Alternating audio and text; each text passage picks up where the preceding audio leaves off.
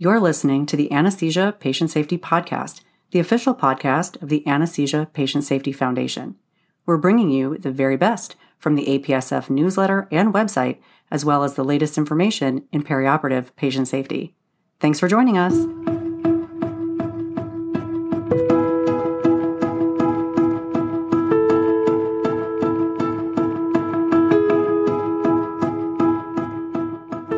Hello, and welcome back to the Anesthesia Patient Safety Podcast. My name is Allie Bechtel, and I'm your host. Thank you for joining us for another show. We are headed back to the February 2021 APSF newsletter to talk about our newest volatile anesthetics, sevoflurane and desflurane. At the end of every show, I remind our listeners to stay vigilant so that no one shall be harmed by anesthesia care. And today, we are talking about vigilance, specifically pharmacovigilance. Before we dive into today's episode, we'd like to recognize Merck, a major corporate supporter of APSF. Merck has generously provided unrestricted support as well as research and educational grants to further our vision that no one shall be harmed by anesthesia care. Thank you, Merck. We wouldn't be able to do all that we do without you. Today, we are reviewing the article, Pharmacovigilance Applied to the Use of Sevoflurane and Desflurane, Nearly 30 Years of Adverse Event Reporting by Thomas Ebert, Alex Ritchie, Aaron Sandock, and Shannon Dugan.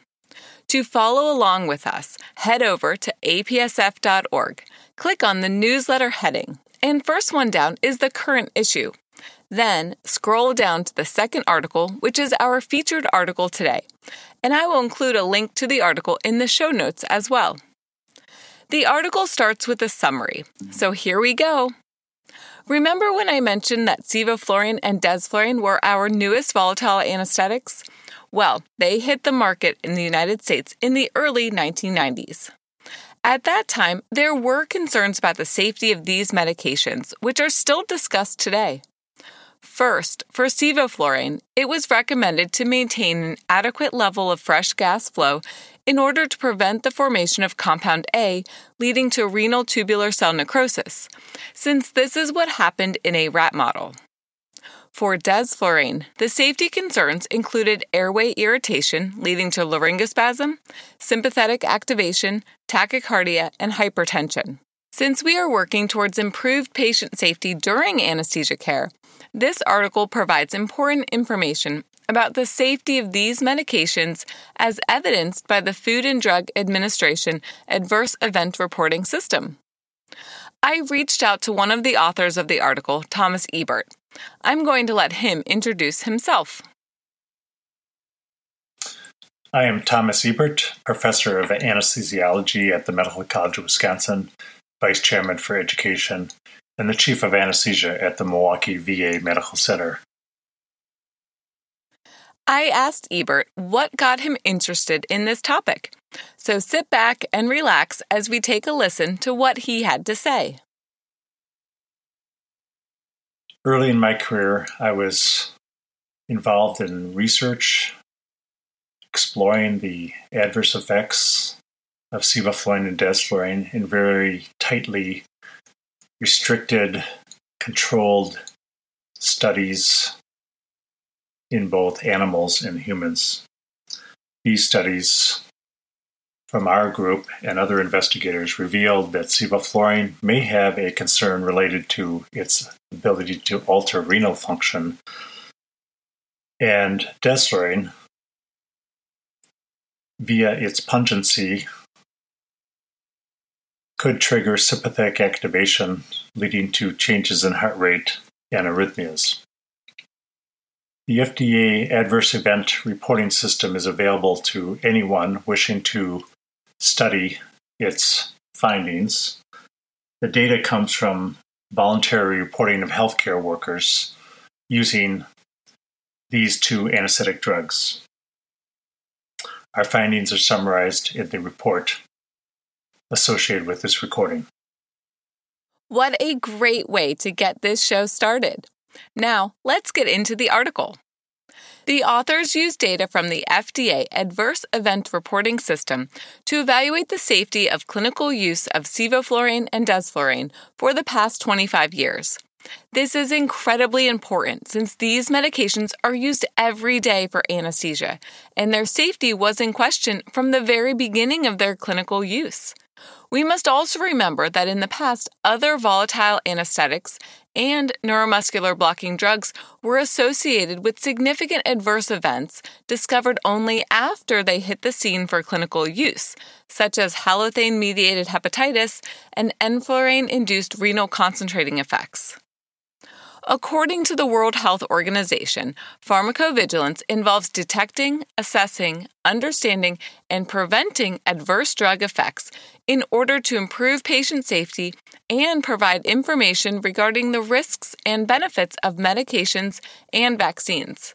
I will include a link to the World Health Organization website in the show notes as well. This is an important process to better understand the safety of anesthesia medications that are used in diverse patient populations who may have significant medical comorbidities. Now let's head back to 1995 and start talking about sevoflurane.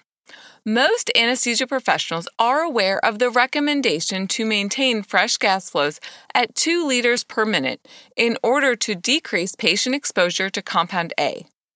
Compound A is a breakdown product from the interaction between sevoflurane and carbon dioxide absorbents. During the FDA phases 1 through 3 trials, the effects of compound A exposure to humans was not investigated. But in rat models, the exposure to compound A could lead to renal injury, specifically a dose-dependent proximal tubular necrosis. The Phase 4 trials attempted to investigate the amount of compound A exposure in humans following long anesthetics with sevoflurane, as well as any renal effects. In one of these studies, patients received sevoflurane at 1 liter per minute fresh gas flows for a long anesthetic, and the highest levels of compound A were thought to be 34 plus or minus 6 parts per million without any clinically significant changes in biochemistry markers for renal dysfunction.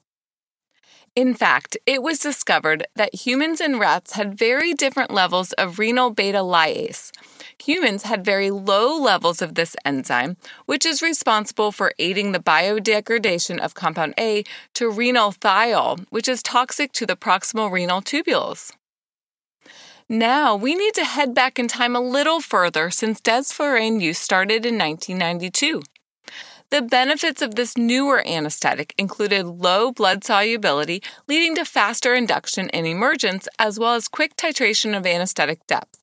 This was not without several adverse effects, though, since the pungency of desflurane, in combination with the required higher gas concentration, led to increased airway reactivity with the potential for laryngospasm.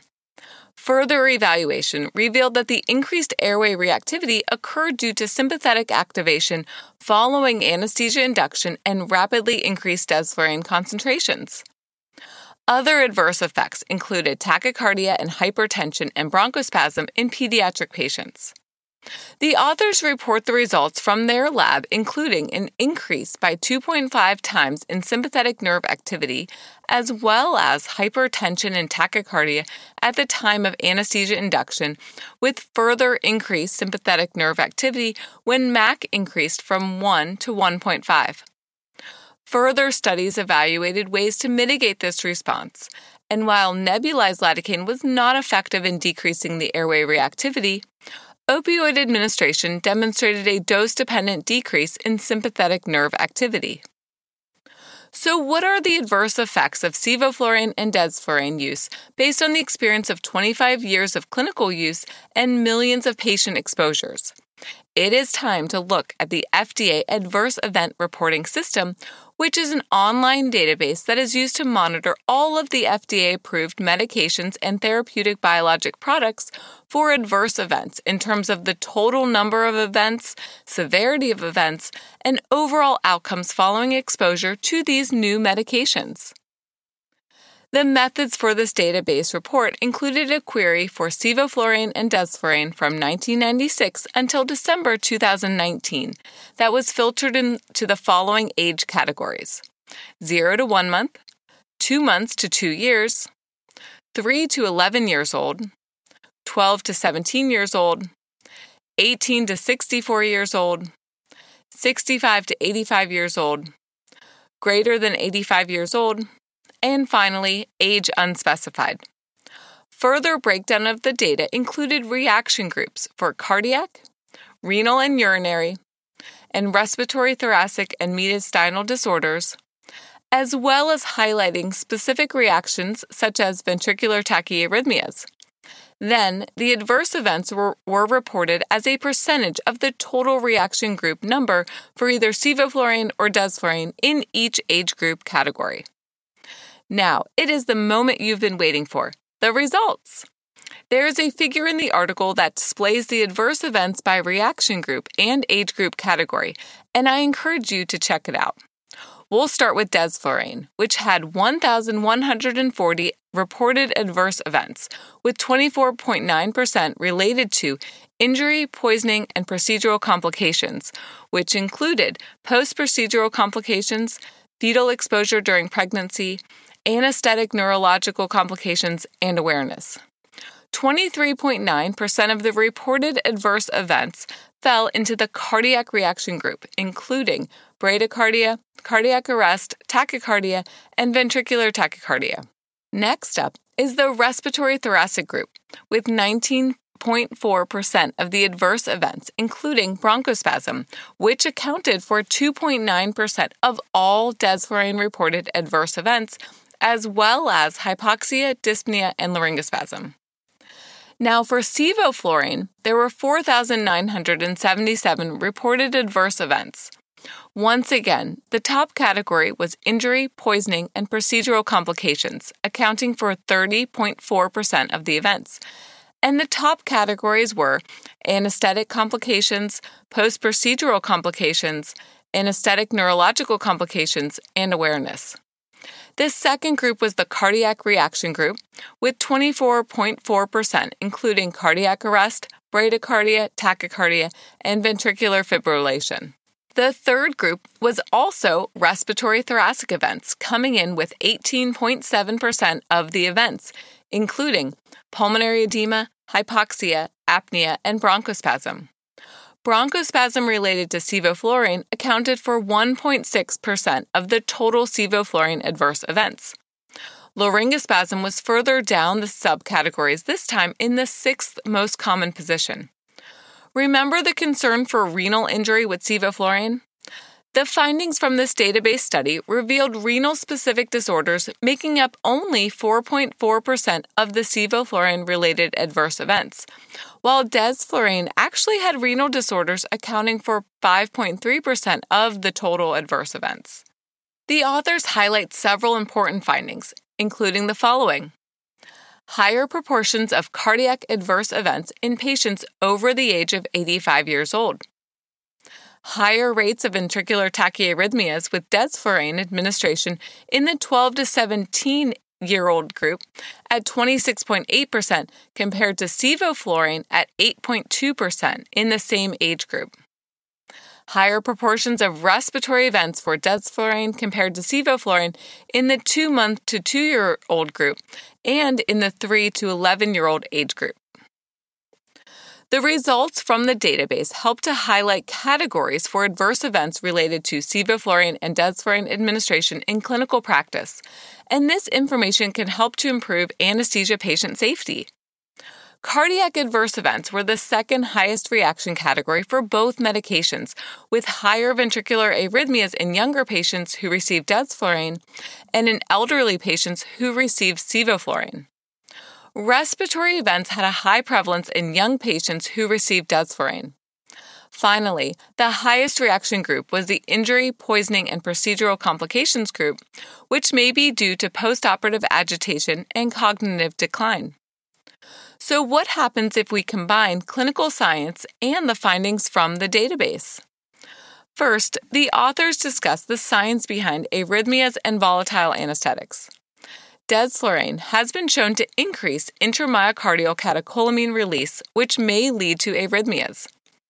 Another link between desflurane and arrhythmias is the QT dispersion, which is defined as the interlead variability of the QT interval. And this is related to ventricular repolarization, and it has been correlated with increased risk of dysrhythmias. Induction of anesthesia with desflurane was associated with increased QT dispersion, and this was not seen with sevoflurane induction. Next, let's take a look at respiratory disorders associated with volatile anesthetic administration, which represented a high proportion of adverse events in younger patients in the database. Studies have shown a difference in the effects of desflurane on children compared to adult patients. A large cohort study of 14,000 pediatric patients found that desflurane exposure was a risk factor for intraoperative respiratory events, including laryngospasm. Another randomized controlled trial of 400 healthy pediatric patients who received either desflurane or isoflurane revealed significantly higher frequency of airway events in the desflurane group. It is a different story for adults, since many studies have revealed no difference between sevoflurane and desflurane exposure and rates of airway events, including laryngospasm and coughing. There are some limitations to this database study, since the events are reported voluntarily by healthcare professionals, including the following. No way to confirm the relationship between the adverse event and the drug administration, since there is no requirement of a proven causal relationship. Not every adverse event is reported to the FDA for every single drug, and it is likely that reported events are more severe or more public or have more serious side effects. We need to keep this in mind and not use the database to determine the incidence of specific adverse events in the population. Now we're at the end of the article. The authors conclude that the past 25 years have not revealed any new or unexpected adverse events from desflurane or sevoflurane use in clinical practice. Instead, the airway irritation from desflurane and the lack of renal injury from sevoflurane have been confirmed with the results from this database study. The authors remind us about the important findings from the study, and we need to stay vigilant when using desflurane to monitor for airway events, especially in younger patients, and to stay vigilant when using sevoflurane and desflurane to monitor for cardiac arrhythmias, and be on the lookout for ventricular tachycardia with desflurane administration in younger patients. Before we wrap up for today, I also asked Ebert to share with us what else he is working on for research and projects. Here is what he had to say. My current research has to do with the environmental impact of using volatile anesthetics. Waste anesthetic gases serve as greenhouse gases and are bad for the environment. Their persistence is far beyond that of many common greenhouse gases. We have initiated strategies within our academic center to teach learners and faculty to use lower fresh gas flows and to lessen the use of desflurane because of its environmental impact. Thank you so much to Thomas Ebert for contributing to the show today. It was so nice to hear from you, and we are looking forward to discussing the relationship between anesthesia patient safety and the environment in a future show. That's all the time we have for today. If you have any questions or comments from today's show, please email us at podcast@apsf.org. Visit apsf.org for detailed information and check out the show notes for links to all the topics we discussed today. Please keep in mind that the information in this show is provided for informational purposes only and does not constitute medical or legal advice. The APSF podcast is intended for anesthesiologists, anesthetists, clinicians, and other professionals with an interest in anesthesiology and patient safety advocates around the world. The Anesthesia Patient Safety Podcast delivers the best of the APSF newsletter and website directly to you so you can listen on the go. Visit us at apsf.org/podcast and at apsf.org on Twitter, Facebook, and Instagram. Until next time, stay vigilant so that no one shall be harmed by anesthesia care.